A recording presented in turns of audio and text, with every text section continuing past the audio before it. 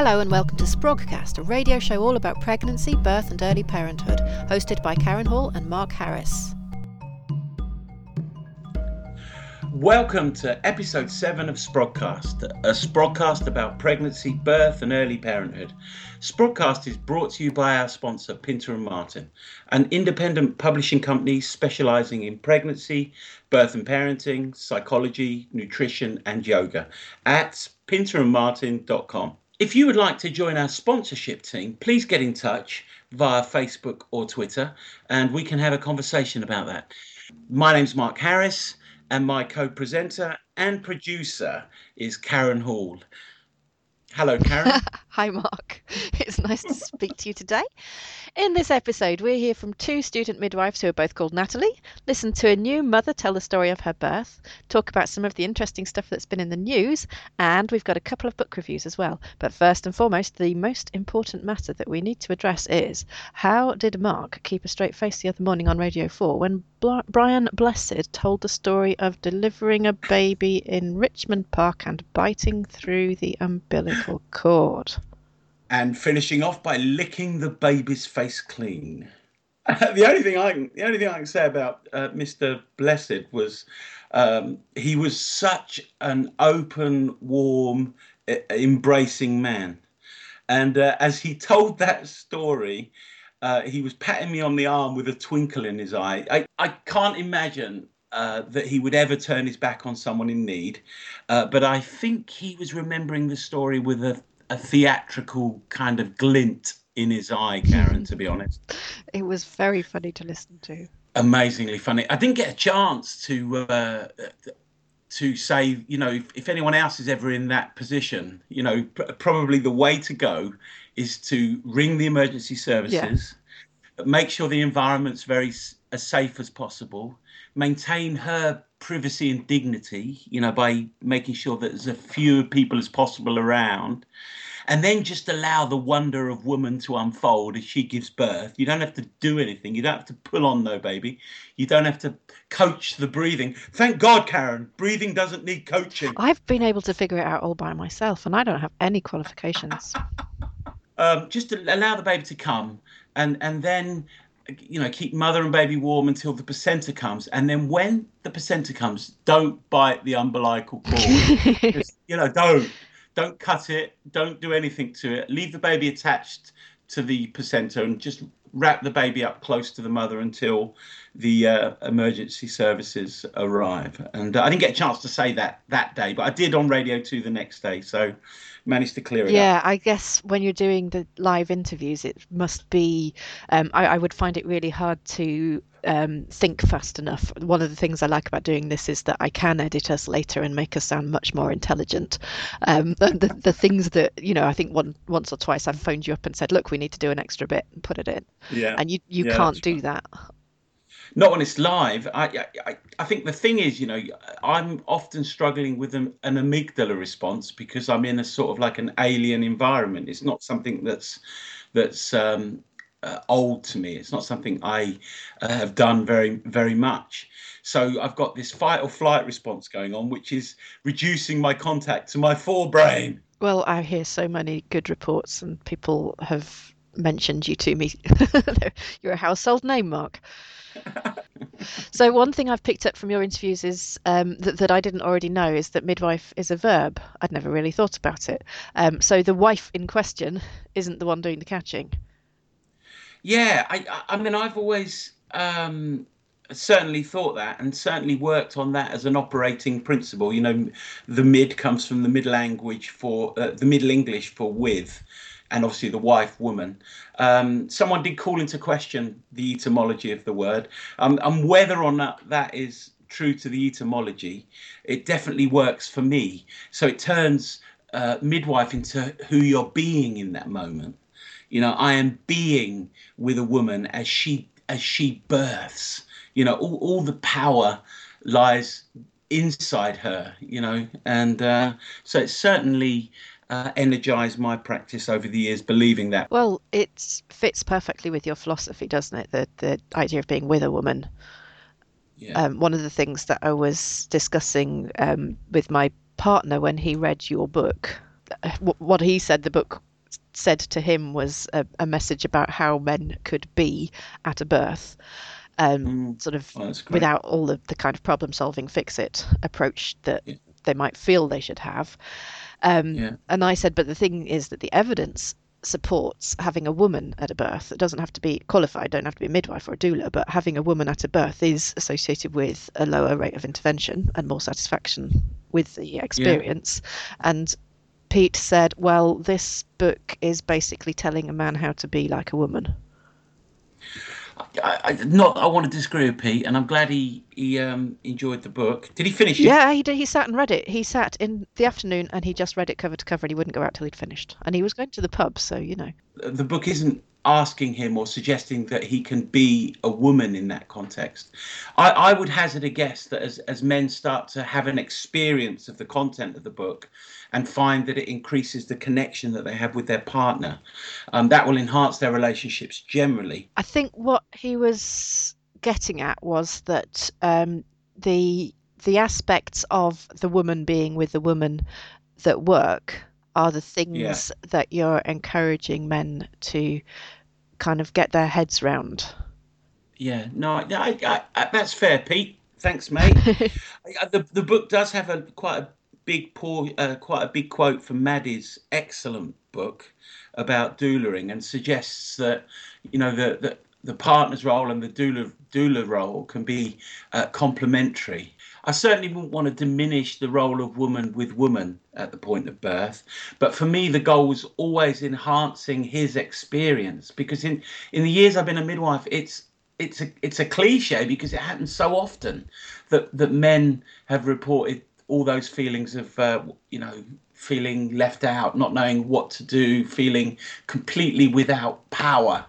And it seems to me that the threshold of the birth of a family, where he's moving into fatherhood, having a platform of disempowerment, and some have said emasculation, doesn't seem to me a great launching pad into the really challenging role of fathering. And that's what the book was really addressing. Yeah. And so, topically, we asked for help from student midwives because we wanted to get some midwife voices on the show, especially now at the sort of start of term when people might just be starting their degrees. And we asked around, and a few people got in touch, and I've got 2 interviews for us. The first one is with Natalie Turner, who's just starting her first year of midwifery. I'm Natalie and I'm a first year student midwife at Bradford University. Hi Natalie, thank you for talking to Sprogcast. It's brilliant to have a first year. So have you actually started yet? Has term begun? I have. I started on the 14th of September, so I'm into my 5th week now. Totally different to what I expected, but I'm really enjoying it so far. Great, I'm glad you're enjoying it. Why is it different? I don't think anything can prepare you for going to university. Before going to university, I did my access, but I did that 3 years ago, so I've kind of been out of it for a little bit. I had a baby, and then I've gone back into education. Obviously, I'm a little bit older. I'm 26, but I'm a little bit older than some of the people on my course, so I think going back into education after a while is a bit scary. I'm hoping life experience is going to stand me in good stead a little bit, but I'm not quite sure. So what have you liked best so far? I love the anatomy and physiology. Love it. I love finding out how things work. It's taken me a little bit more to get used to the society and well-being side of things. I'm quite fact. I like to know facts. So like going out and finding information, I prefer to look into this is why this happens, and like fact. I don't like to, well, what if it were done this way, or what if this happened? So I kind of get used to facts a little bit. So I do really enjoy the biology side of it. Right, so the straightforward facts really kind of satisfying, and the more reflective part a bit more challenging? Yeah, I think if it's fact, I know it's right. If you find it in a lot of different places saying the same thing, you know you've got it right. Whereas I think with the society and well-being side of it, people have different views of everything, and there's nothing set in stone. Yeah. So when do you get your first placement out in the field? We go out the 2nd week of January. Right. We've already got our placement areas, so we know where we're going to be based. I'm going to the hospital for my first placement. That'll be a little bit totally different to community. I'm really looking forward to it. I'm quite a hands-on person. I like to get to do things rather than the theory side of it. So I'm really looking forward to going out into placement. Right. And are you just going to be at births with a qualified midwife? I'm going to an antenatal ward at first. Okay. We don't do labour ward until second year. So first year is a lot of antenatal wards, clinics, and out in the community for first years. Spoke to a few second years who in their first year were able to go to home births. If their community midwife had a home birth coming up, then they were able to go to that if they wanted to, which a lot of people did. So that'd be quite nice. That sounds appealing. Yeah, that's it. Cool. So far, it's all new, so it's quite scary, and getting used to the university as well because it's massive. Yeah. So trying to find my way around has proved a little bit challenging. But no, there's nothing so far that I've not enjoyed. I can't wait to get to learn more. You're so enthusiastic. It's lovely. Have you read any good books? The last book I read was Mark's Men, Love and Birth book, which I reviewed on Twitter quite a few times. That was the last book I read, and before that I read The Spiritual Midwifery by Anna May Gaskin. Yeah. Which I really enjoyed. I really enjoyed that. It were nice. It were nice to go back to basics and not the medicalised like a lot of it is now. So it were nice to read something from a basic perspective. That gives a really good balance if you're doing a lot of the more medical focused stuff, to just read about normal. Yeah, exactly. I mean, like a lot of the textbooks and stuff that we're reading, it were nice just to read something just how it should be. It was so nice for women to just be able to go and just do what they wanted to do. Well, that's a good recommendation as well, definitely. So is there anything else you want to tell the people who listen? One thing that I found was, obviously I did my access course a few years ago, and it took me 3 attempts to get into midwifery. But I just think if it's something you really want to do, just do as much as you can to get there, because it's so worth it. I just did loads of experience. I got lots of experience in the hospital. I got lots of experience working with charities. You've got to kind of think out of the box. I worked for a charity and I got a lot of my experience from them, and it was nothing to do with pregnancy or labour or anything. It was working with vulnerable families with small children. I supported a family for about 18 months. They had newborn twins and then a child of 3, and we did a lot of things together, and it wasn't even, a lot of it was support, but we also did a lot of things with the children, just simple things like getting her to doctor's appointments and things like that, because she really struggled with 3 small children. But yeah, I think a lot of it was just building up my skills. It were building up my transferable skills. And it was showing a commitment and a willingness to dedicate yourself to doing something really useful. Yeah, that's it. And I did it. I enjoyed it. I really enjoyed it. And it just pushed me even more to go and do what I wanted to do. Brilliant. Okay. Thank you for talking to us, Natalie. Can we get you to come back sometimes and talk to us again? Because we want to follow your progress. That sounds a bit stalky, doesn't it? No, I'd like to share it with people. Thank you. Thanks, Natalie. It's been lovely to talk to you. Lovely. Thank you. Bye. Bye.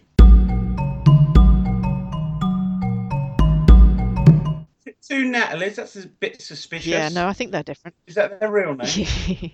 When I had been qualified about 4 years, I had a student called Maggie. She was a mature student, and she'd never been in the birth room before. I sat back, having met Maggie, a gregarious woman with lots of experience, birth and otherwise, in terms of her own experience. And as she interacted with the woman for the first time in that environment as a so-called as a professional, she danced the dance of being with women in such a way that I began to get emotional, and I don't know whether I did weep, but I might have done, because I realised in that moment that however my skills of being with a woman had developed, upon the platform of a masculine endocrine dance, I would never touch that level of connection. But she left an indelible impression upon me. Okay. Thanks for that, Mark. Sorry for laughing. I'm obviously completely just thick-skinned. I'm just giggling. Autism's a bitch. Oh, cutting I'm that. teasing. I'm teasing. Tell I'm the chicken teasing. joke, Mark. I've not been drinking, I don't know where these emotions are coming from. It's Go on. fine. Shall we talk about the news? Right, so we've got some interesting news to talk about with lots of different things. First Yeah. one I'm looking at here is the Royal College of Midwives website news announcement. VBAC is clinically safe, says what's RCOG? Royal College of Obstetricians and Gynecologists? Yeah, they're the ones with that slightly obscene quote on their wall. Ah, yes.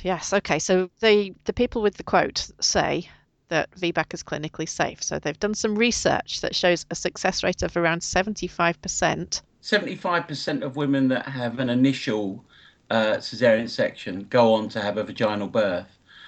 And they quote 75%. It used to be 80%.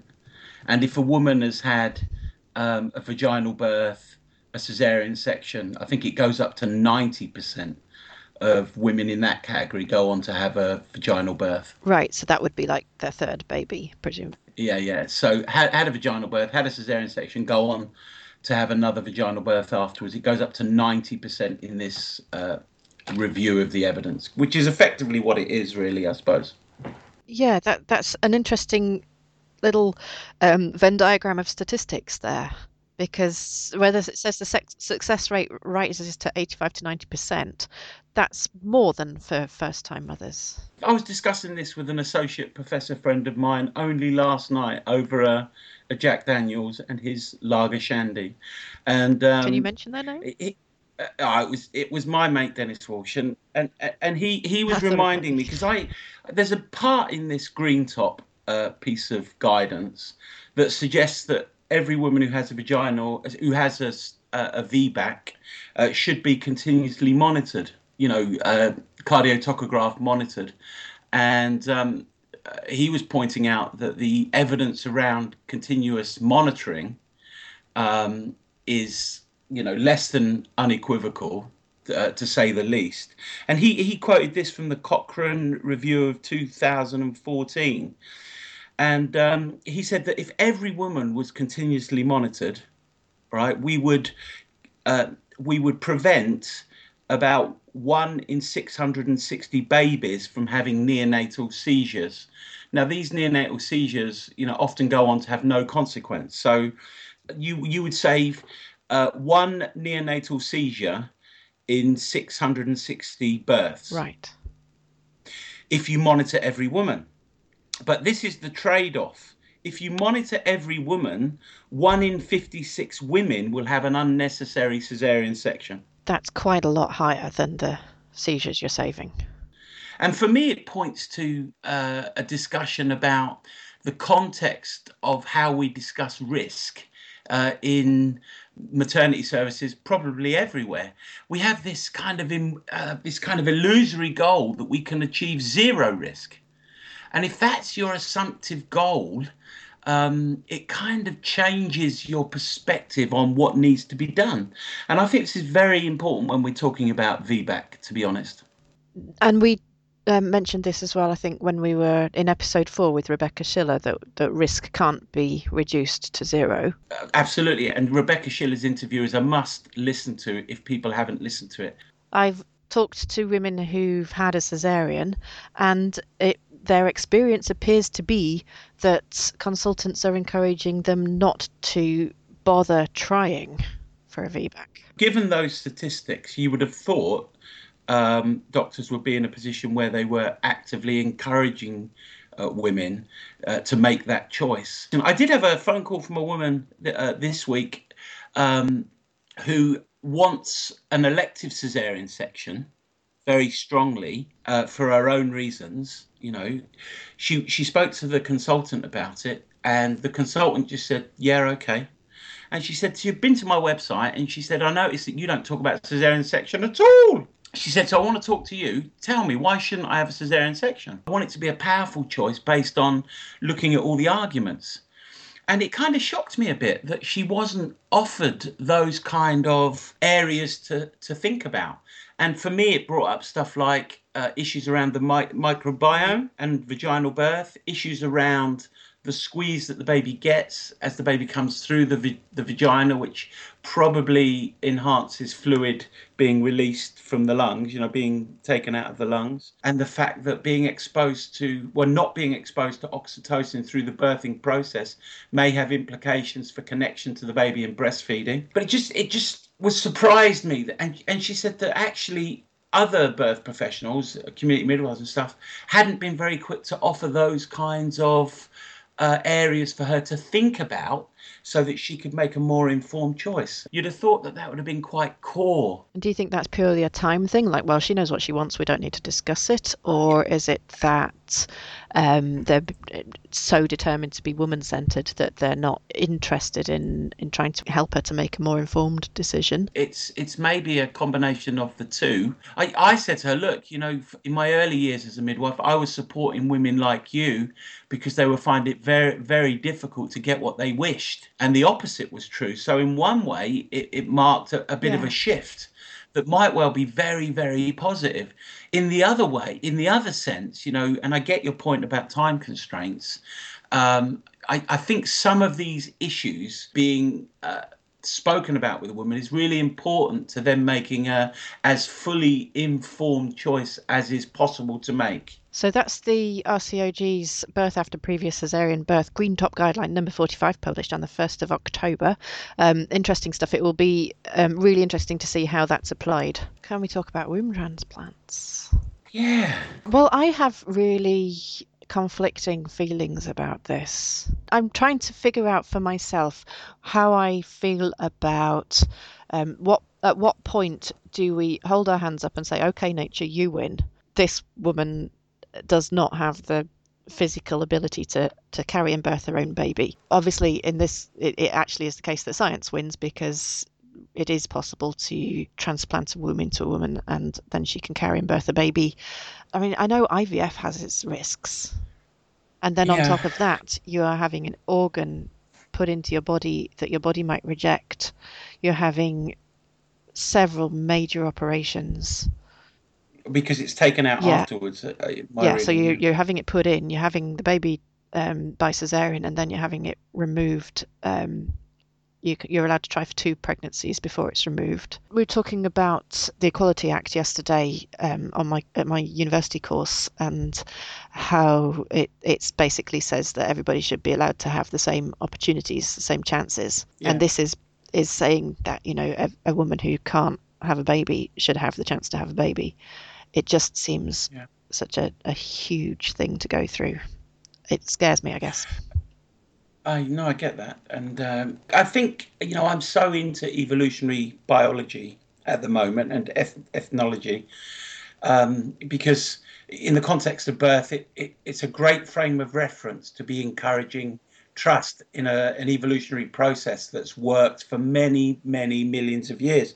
But I think sometimes when we talk about evolutionary adaptations and stuff, we almost anthropomorphize evolution, or we kind of give evolution a purpose, and sort of like it's kind of endowed with some kind of destiny inside of it. And I'm not sure, I'm quite convinced that's not true. So evolution is not necessarily infallible, is it?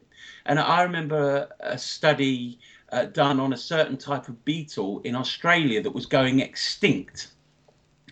And they couldn't work out why. And then they discovered that the glass bottles that were being thrown away resembled the colour of the beetle, and was therefore being mistaken by the male beetle for a female of the species.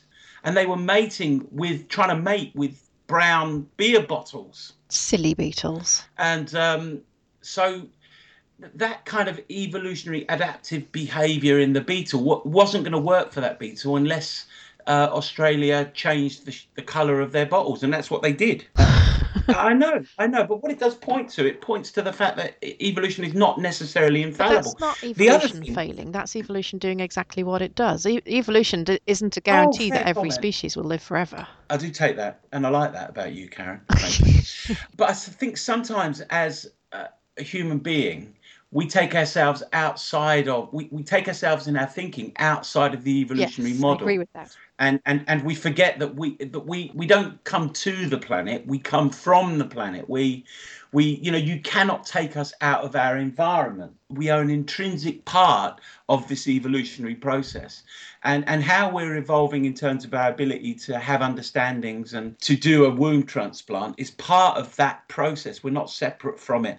I don't think the evolutionary process is infallible, although we suffer hubris if we try to intervene in it without thought. An understanding of evolution over time in terms of our biological development leads to implicit faith in the process when it comes to birth. But I take your point earlier, that the illustration with the beetle is actually evolution working. But it's a really good illustration because it's here's something where a man-made thing is affecting the way a species develops. Well, here's another thing where a man-made thing, the womb transplant, is affecting the way a species develops, because before this was Absolutely. possible, those women would have had to find some other way to be mothers, Yeah. and those other ways exist. And now there's this, which is also a way. To me, that reminds me of the discussion around epigenetics. The fact that we're increasing our use of synthetic syntocinon may well have have the effect of turning off that part of the genome. Is that right? Another interesting similar point, that we have absolutely no idea of the effect of where women who have been formula fed themselves then go on to breastfeed. Yeah. Is there any difference? Very interesting, and that kind of leads nicely on to the next study, Karen. So this is an interesting one. Breastfeeding and IQ growth from toddlerhood through adolescence. It's published on, do we call that PLOS or PLOS? It's you talk. You always make me do the breastfeeding ones. The study did follow, I think it was 11,582 children. So the size of the study is quite big. And I think in shorthand, it shows that after the age of 2, the IQs of children are no different whether you're breastfed or formula fed. Right. In a nutshell, I think that's what's going on here. Spot any flaws? Well, yeah, there's always flaws in research. The IQ tests were performed and conducted by parents. Right. So I think that introduces a massive variable that isn't highlighted particularly. When my little girl started to feed herself, she was about 3. She was before that. And I remember sitting there with a bowl of stuff, and she picked something up and splattered it on her forehead, And me and my late wife was sitting there with gleeful faces shouting, "She's feeding herself! She's feeding herself!" Actually, she was splattering her food all over her face. So I do wonder whether this variable of parents conducting the IQ tests is a major flaw. Yeah. The source of this data is the Twins Early Development Study, which I'm sure is a great study. Yeah, me too. To me, whether breastfeeding leads to more intelligent children is the kind of question that you're never going to be able to show very close correlation with, because of the massive amount of variables. Too many variables. Yeah, socioeconomic group of those doing the feeding. No mention in this study, as far as I could tell from reading it, whether the longevity of breastfeeding was discussed. How long did breastfeeding? Actually, we do have that information. Does it? Yes. Oh, that's my point reading. Go on. 62% of the babies were breastfed for an average of 4 months. Now, it doesn't say exclusively breastfed for an average of 4 months. And what we do know is, well, what we can speculate, I think, is that in the 90s, twins may not be the kind of norm condition. Yeah, fair point. So twins are going to likely be born prematurely. Yeah. The rates of breastfeeding in the 90s were pretty low. Yeah. People were still being advised to introduce solids at quite an early age. Yeah. So it isn't helpful to just have one category that is breastfed, where that could be babies who are breastfed for 1 week and babies who are breastfed for 1 year. You can't weight that equally, and so I think that this doesn't really give us generalizable results. No, and it's worth a read. It's good for, certainly we're focusing on students, in this edition, and it's certainly good to critique, because it will lead to lots of thinking around the limitations of research when it comes to coming to evidence. Well, the trouble with this kind of research is if you only read the abstract and the headline, suddenly people are saying, "Oh, well, it's been proven that breastfeeding doesn't impact increased intelligence." Well, it hasn't by that study, has it? And I've had that said to me in an antenatal class in the last couple of Yeah, weeks. exactly. Like somebody said, well, it says in the news that breastfeeding doesn't make any difference to IQ. What this study actually says, if you look at the results, having been breastfed was associated with a small yet significant advantage in IQ at age 2 in girls. Yes. Okay, so why girls? We don't know. We'd like to unpick it a bit further. Yeah. But that said, small yet significant advantage. And yet the conclusions, and this is what's been written by the authors of the study, Yeah. the conclusion is breastfeeding has little benefit for early life intelligence and cognitive growth from toddlerhood through adolescence. Yeah. That's not what their results said. You can't separate the research findings from those that are doing the research. A good study to read. Yeah. Some good points to pay attention to, but not to be reported as a headline.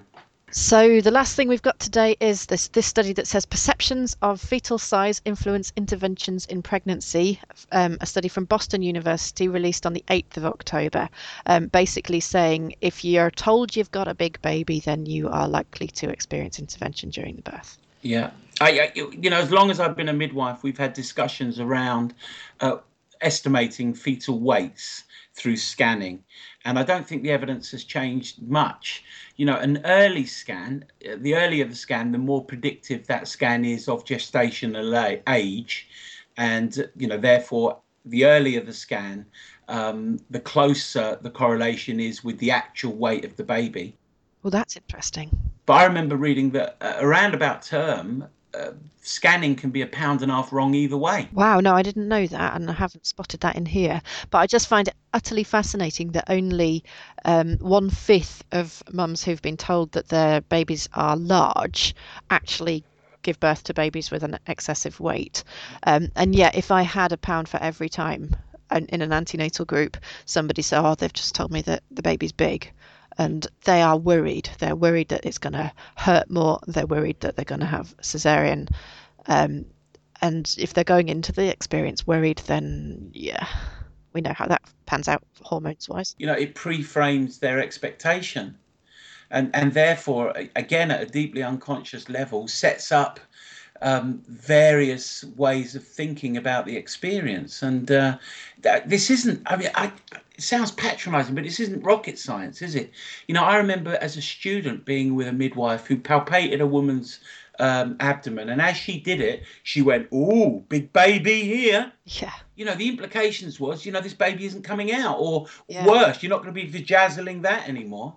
You'll have to edit that, or maybe you won't. Who knows? I'm so not editing that. But do you know what I mean? The implications and the frames of reference that are set up in someone else's unconscious mind, because in a hypnotic sense, that's a post-hypnotic suggestion. Or as I would call it, a curse. Yeah, well, if you like, and probably where the whole tradition of curses came, rooted in the unconscious mind, and that can work for us or against us. And when it comes to someone saying you've got a big baby, we're going to scan it 3 or 4 times using a method which is not exact late on in pregnancy, what does that do to the underlying confidence of a woman who is maybe going to be experiencing this for the first time? Yeah. As you were just saying about evidence, as you always say about evidence, not to be believed. This isn't the truth. No. What I find helpful is that when women in my groups say, "I've been told I have a big baby, and so I'm worried," and people are kind of giggling and go, "Oh, yeah, that's gonna smart," which is nice. I know in myself how often I've heard it said, and then the baby hasn't been any bigger than average. And here's this study. It says the average birth weight of babies that were suspected to be large in the study was about 7 pounds 11 ounces, compared to the average birth weight of babies not suspected to be large, which was 7 pounds and 1 ounce. Now I can say there's this study that says this. So do also take that on board, rather than, which obviously I wouldn't anyway, just going, "Well, your midwife's wrong." Yeah, well, yeah, my experience of my colleagues, they're deeply compassionate people that these days have gone with very good academic backgrounds into an environment which is very stressful, very under-resourced, and they're doing the very best they can. So, the time constraints mean that it takes a lot of skill to communicate all of these issues in a way that a woman can make an informed choice about. So, the job of informing women is not going to be done solely by midwives. It's where people like you come The in. social element of it as well. Well, that was me and Karen. But we, above all else, love to hear your views. Don't hold back. Tell us what you think on facebook.com/Sprogcast or Twitter @Sprogcast. Do you know, we love being retweeted. Get retweeting. Maybe we'll give you a prize. We've got another interview for you now. This is our third year student, Natalie, with her advice for you new students. Hello, my name's Natalie Corden. I'm a current third year student at Canterbury Christchurch University in Kent. I'm a very positive person. I believe in positive midwifery, and physiological birth is something that I'm really, really passionate about. I know that's the cliche word, passionate, but that's the truth. I founded a Facebook page called Normal Birth for Lone Nuts with a fellow student, Rachel Checkland, and I've just finished, hosted a conference called Time to Grow, midwifery conference at my placement hospital, which was very successful. I'm currently the England representative on the Royal College of Midwives Student Midwife Forum, and we're looking to our student conference in November, where I'm speaking about, you guessed it, positive midwifery, but that's in the context of social media, because I'm very, very keen to spread the word about social media and how impact it can have on your personal growth and your professional growth as you continue your journey in midwifery. Well, welcome to Sprogcast, Natalie. Thank you. Thank you. So you're in your third year. What's been the best bit so far? For me, everything I do, everything I'm part of, when I'm with women, when I'm, sharing time with them, I love it. I love all of it. So I can't really say, oh, that's my highlight. I suppose it was great getting to be part of the RCM. That was a, really good moment to be elected by my peers. That was really good. And also the Time to Grow conference. Wow, that was a highlight. And meeting Dr. Michelle O'Don. That was great. That was a great moment. So how many births have you been at? Well, I don't like use the word delivered. I've been at 29 births that I've recorded for my documentation. So 29 births, I've been the midwife. But obviously, I've seen lots more than that. Before I trained to be a midwife, I was a maternity support worker. So I did lots of, facilitating, being in with women when they were having their babies. So I've seen quite a lot. Cool. And we like to consider our language here. So it's interesting that you don't want to use the word delivered. No, and I don't like that word at all. Especially when what we're doing is all language based, so you really have to think about it. Mark was saying about have you seen in his book? I don't know if you've. I've got his book. I have perused it. I found it was very blokey, which but blokey in a good way, not a bad way, because I think it's very difficult, isn't it, to get things across. And I think he's captured that really well. But yeah, language is really important. Way that we say things to people, how it can be misconstrued and interpreted is, it's really important as well. So this is going to go out in the next couple of weeks. Hopefully, lots of brand new first year student midwives are going to listen. Okay. Have you got any top advice for them? Your lecturers will tell you to read, and read. But you need to find the reading that's good for you. Don't try to read something because somebody else is reading it, or look for things that that feel good to you to read. So look at the different textbooks, look at in the different journals, and find what you want to read, because it's really tough going when people keep saying, oh, you should be reading. But really, you need to, in the first year, it's good just to find stuff that you like reading. What would you recommend as the best starter text? I liked all the little sort of essentials books.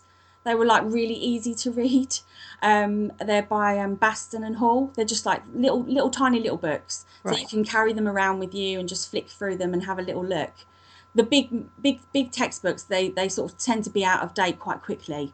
So they're quite a big an investment as well. They're like £45. Yeah. So you're probably better off going to the library for those and having a look at them in there. That is a useful tip. Thank you. Yeah, get to the library. Okay, it was lovely to speak to you, Natalie, and you're going to come and talk to us again next time as well and let us know how you're getting on. Yes, I will indeed. Thank you. All right, then. Great, thanks a lot. We've got a lovely new book from Pinter and Martin, The Very Small, Very Red, Whoosh by Katie Brooke. What's this book for, Mark? Well, it's for birth partners, isn't it? And it's so nicely produced. I think Pinter have outdone themselves in terms of production. It's a lovely little red hardback book that fits into a sleeve. I'm thinking it's for the Christmas market, Karen. Well, yeah, maybe. And isn't it the case that there's a baby boom in September because of all the people having sex at Christmas? Oh, fair comment. So maybe it'll really hit its sales peak in like February. Because I think that it's the sort of book a woman might buy to give to her partner as a way of telling him they're having a baby. Karen, do more people have sex at Christmas? I've heard that. Well, that's a discussion for me and my That partner. might not have been an evidence-based statement. Go on, I interrupted you. I'm sure we can look at the statistics for how many babies are born in September compared with the rest of the year. I liked it in the sense that it's a physically appealing. It's nice to hold little book. It's got some nice ideas in it. Some good basic themes. For me, it's not enough. No.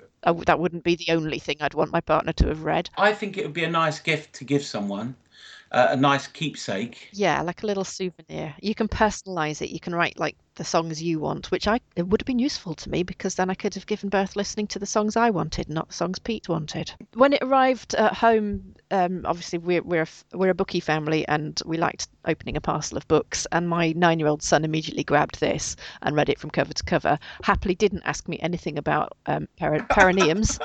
I had a flick through it, passed it to my partner, he's a grown-up, and said, what do you think of this? And he felt that it was like a kid's book, which the content of it isn't, but the presentation is. I mean, I kind of understand where Pete's coming from on that, but the content's good, the presentation's good.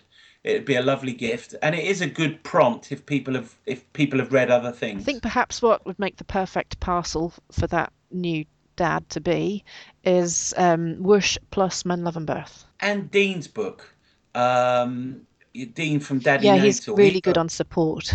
The Expectant Dad's Handbook. Yeah, that's a book that's full of great information from an organisation that's doing great work with men. So I've got a couple of other books that I'd like to mention. They've been on my shelf for ages. Well, actually, one of them has, which is The Food of Love by Kate Evans. I did see her speak. I've heard her speak twice. And the second time she was promoting her other book, Bump, which sounded really good, and I ought to get a copy of that. This is her Food of Love, which is about breastfeeding. She's a cartoonist. And actually reading through it, I quite enjoyed it. Have you seen it at all? I have seen it. I've seen Bump as well. And I know Kate, and she's very passionate about birth, about everything she does. And the illustrations in the book are excellent, and the way that she kind of encapsulates a thought and graphically with few words presents that thought as a whole, for me is great in terms of learning. So I like her work, to be honest. It was a kind of a roller coaster of a read. She's almost stream of consciousness in places. I have to tell you that I do find some of the cartoons that compare the formula feeding mum with the breastfeeding mum a little bit judgy. Tends not to be my philosophy to separate mums into different groups and say this one's doing a much better job than that one. No, I get that. Women that make a powerful choice to formula feed, right, given all the evidence, need to be embraced, loved and supported, not vilified or put in a position where they feel second class.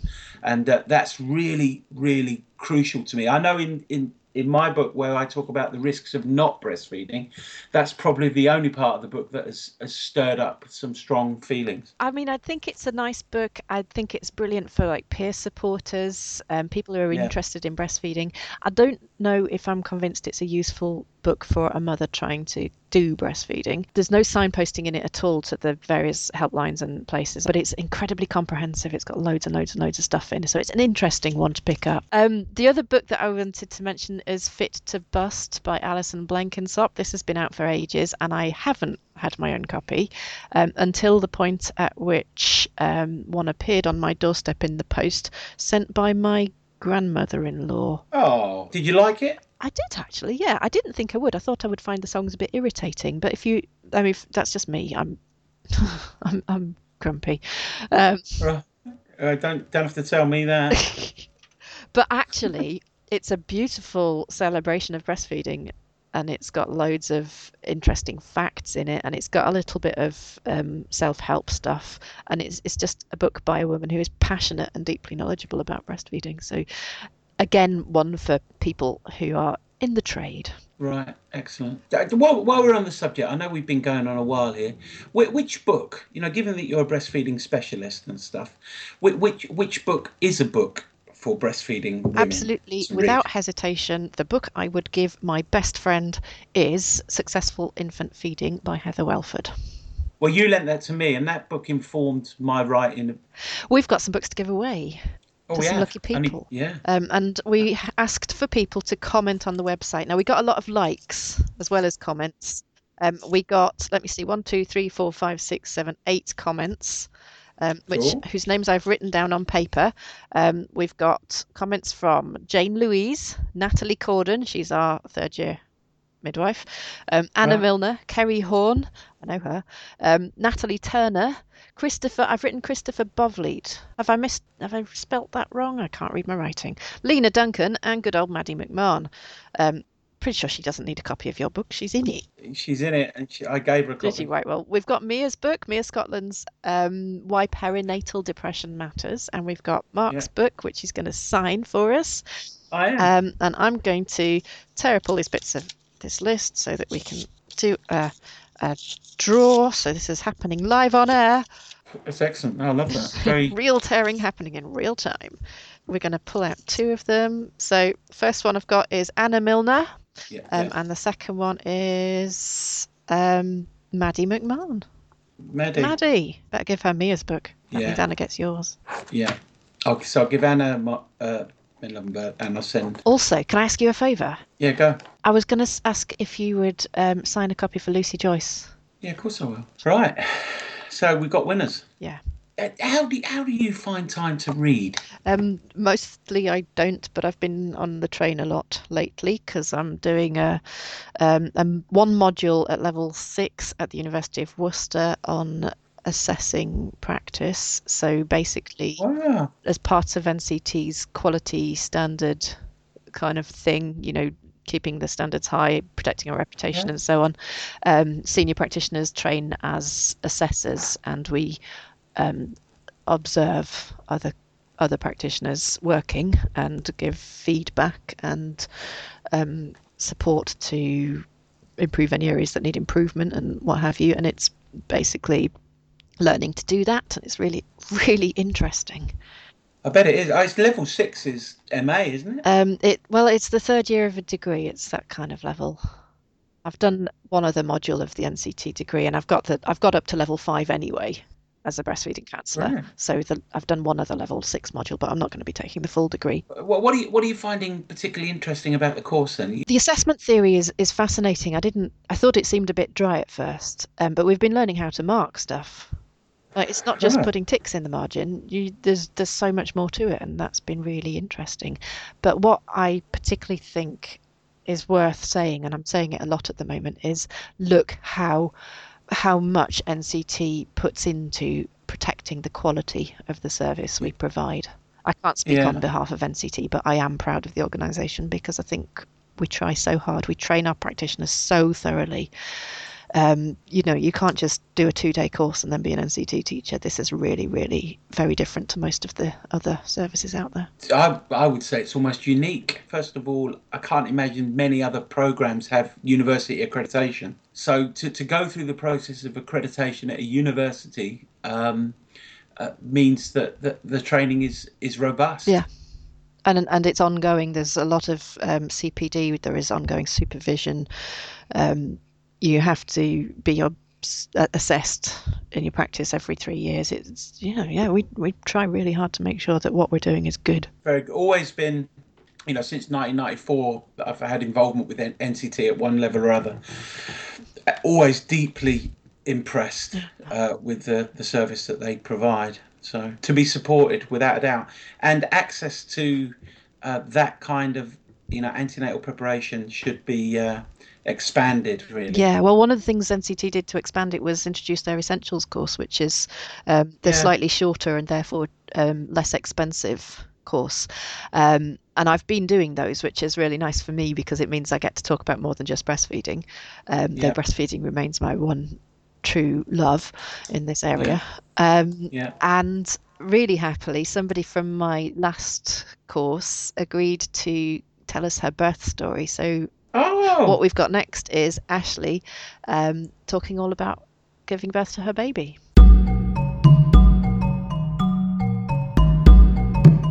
So hello, I'm Ashley. I'm a brand new mum of my lovely 8-week-old Sabrina, who is just fabulous, absolutely amazing. I would like to say pretty much perfect in every way. So Ashley, thank you so much for telling us your birth story. It's the first one we've had on Sprogcast. We're really excited. What I wanted to ask you first is how you felt about the birth beforehand. Well, when I first got pregnant, I was incredibly scared and actually looking at ways that I could get an elective C-section and sort of really, really worried about it. And then I started doing pregnancy yoga and talking to other people who were pregnant, who had had babies as well, and listening to other birth stories. And it started to instill sort of confidence in me that I could do it. So over the sort of 9 months that I was doing all of this, it really sort of helped me to believe that I was capable of doing it, because I really, really did at the start panic about it all, and I never thought I'd be able to actually do it in the end. So that was quite useful.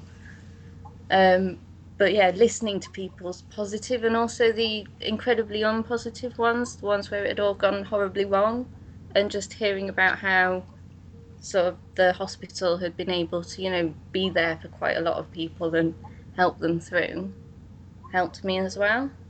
So it just sort of instilled this belief in me that they could do it. So confidence in yourself and confidence in the people looking after you. Yes, yeah. So tell us about when things started for you.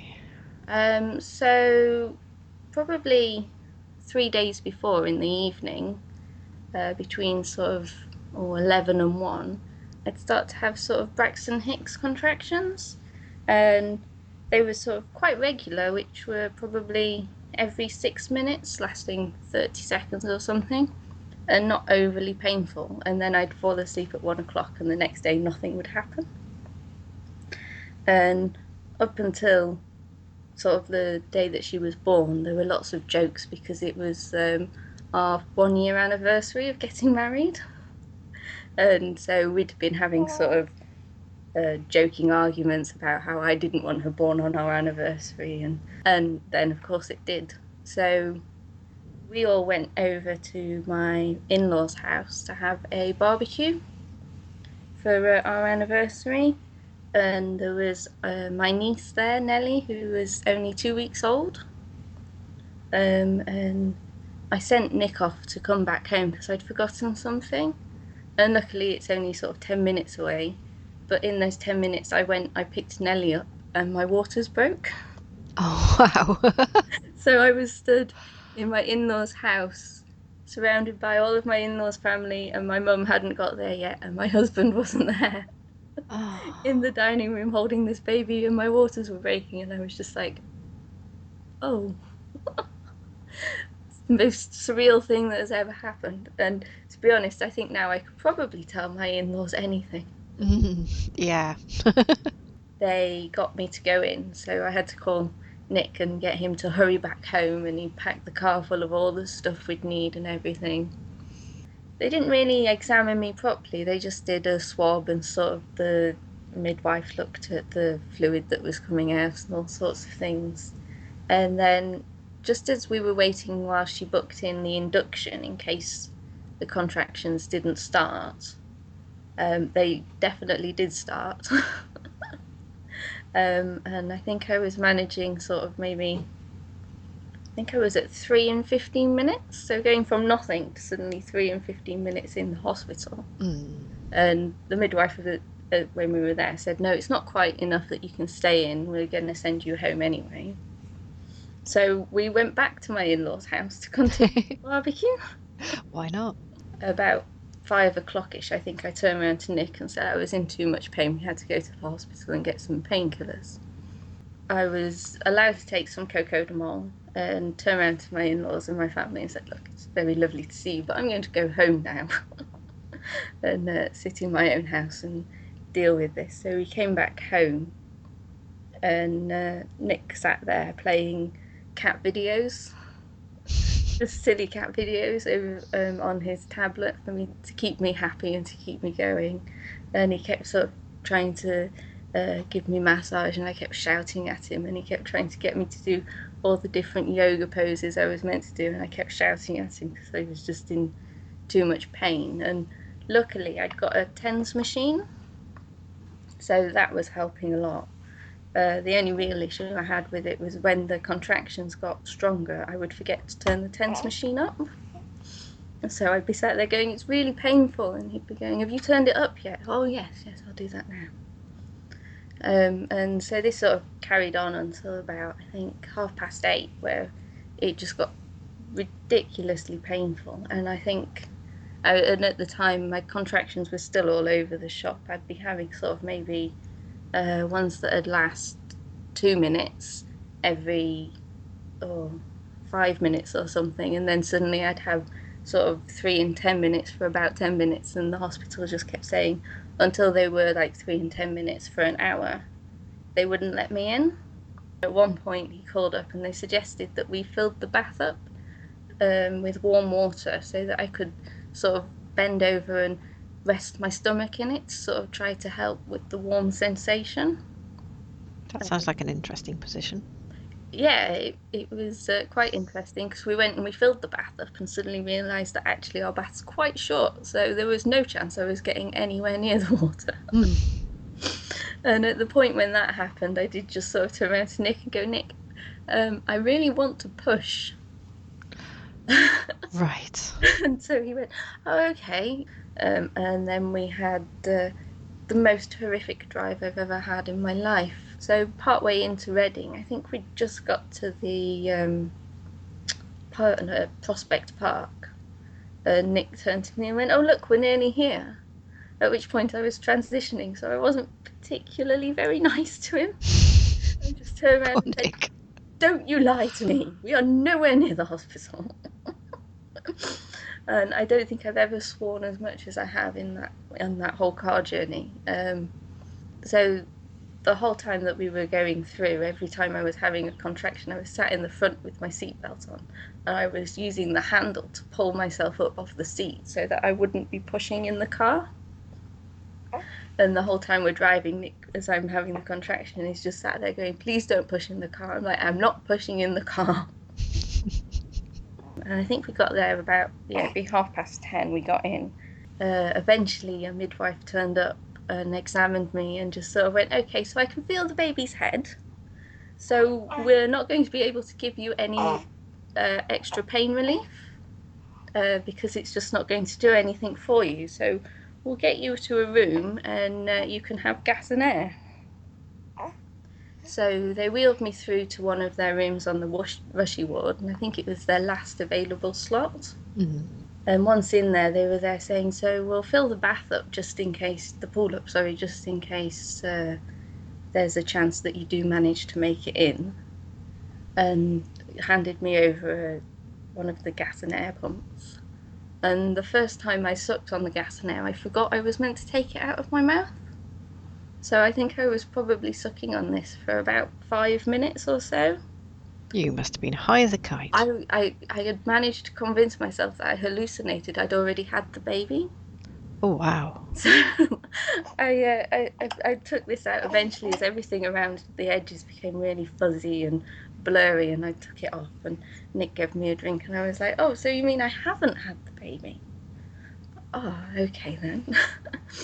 And I think they obviously managed to get the pool filled up and were transferring me in, and at the point they were transferring me in, the midwife just sort of turned around and said, Ashley, you either have to get in this pool or have the baby on this step.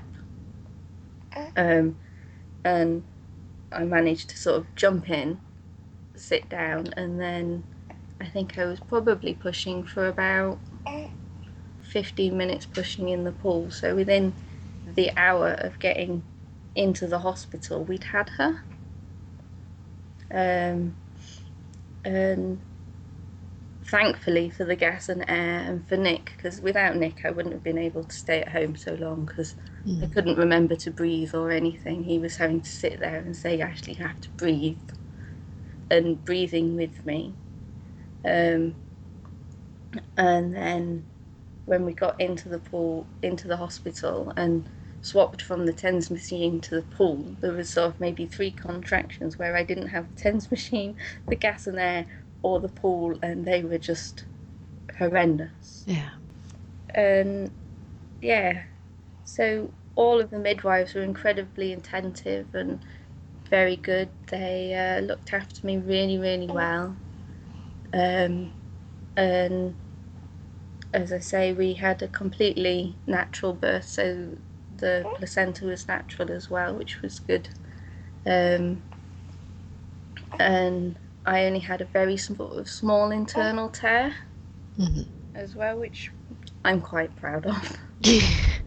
And so were you able to stay in the pool with her for a little while? Yeah, so we sat in the pool until after the placenta had been. I think it was probably about 20 minutes we were in the pool with her. Then they got me out and transferred me to one of their sort of pretend beds in there. And Nick had a bit of a cuddle with her and things, and then they got me to breastfeed her and give her a vitamin K injection.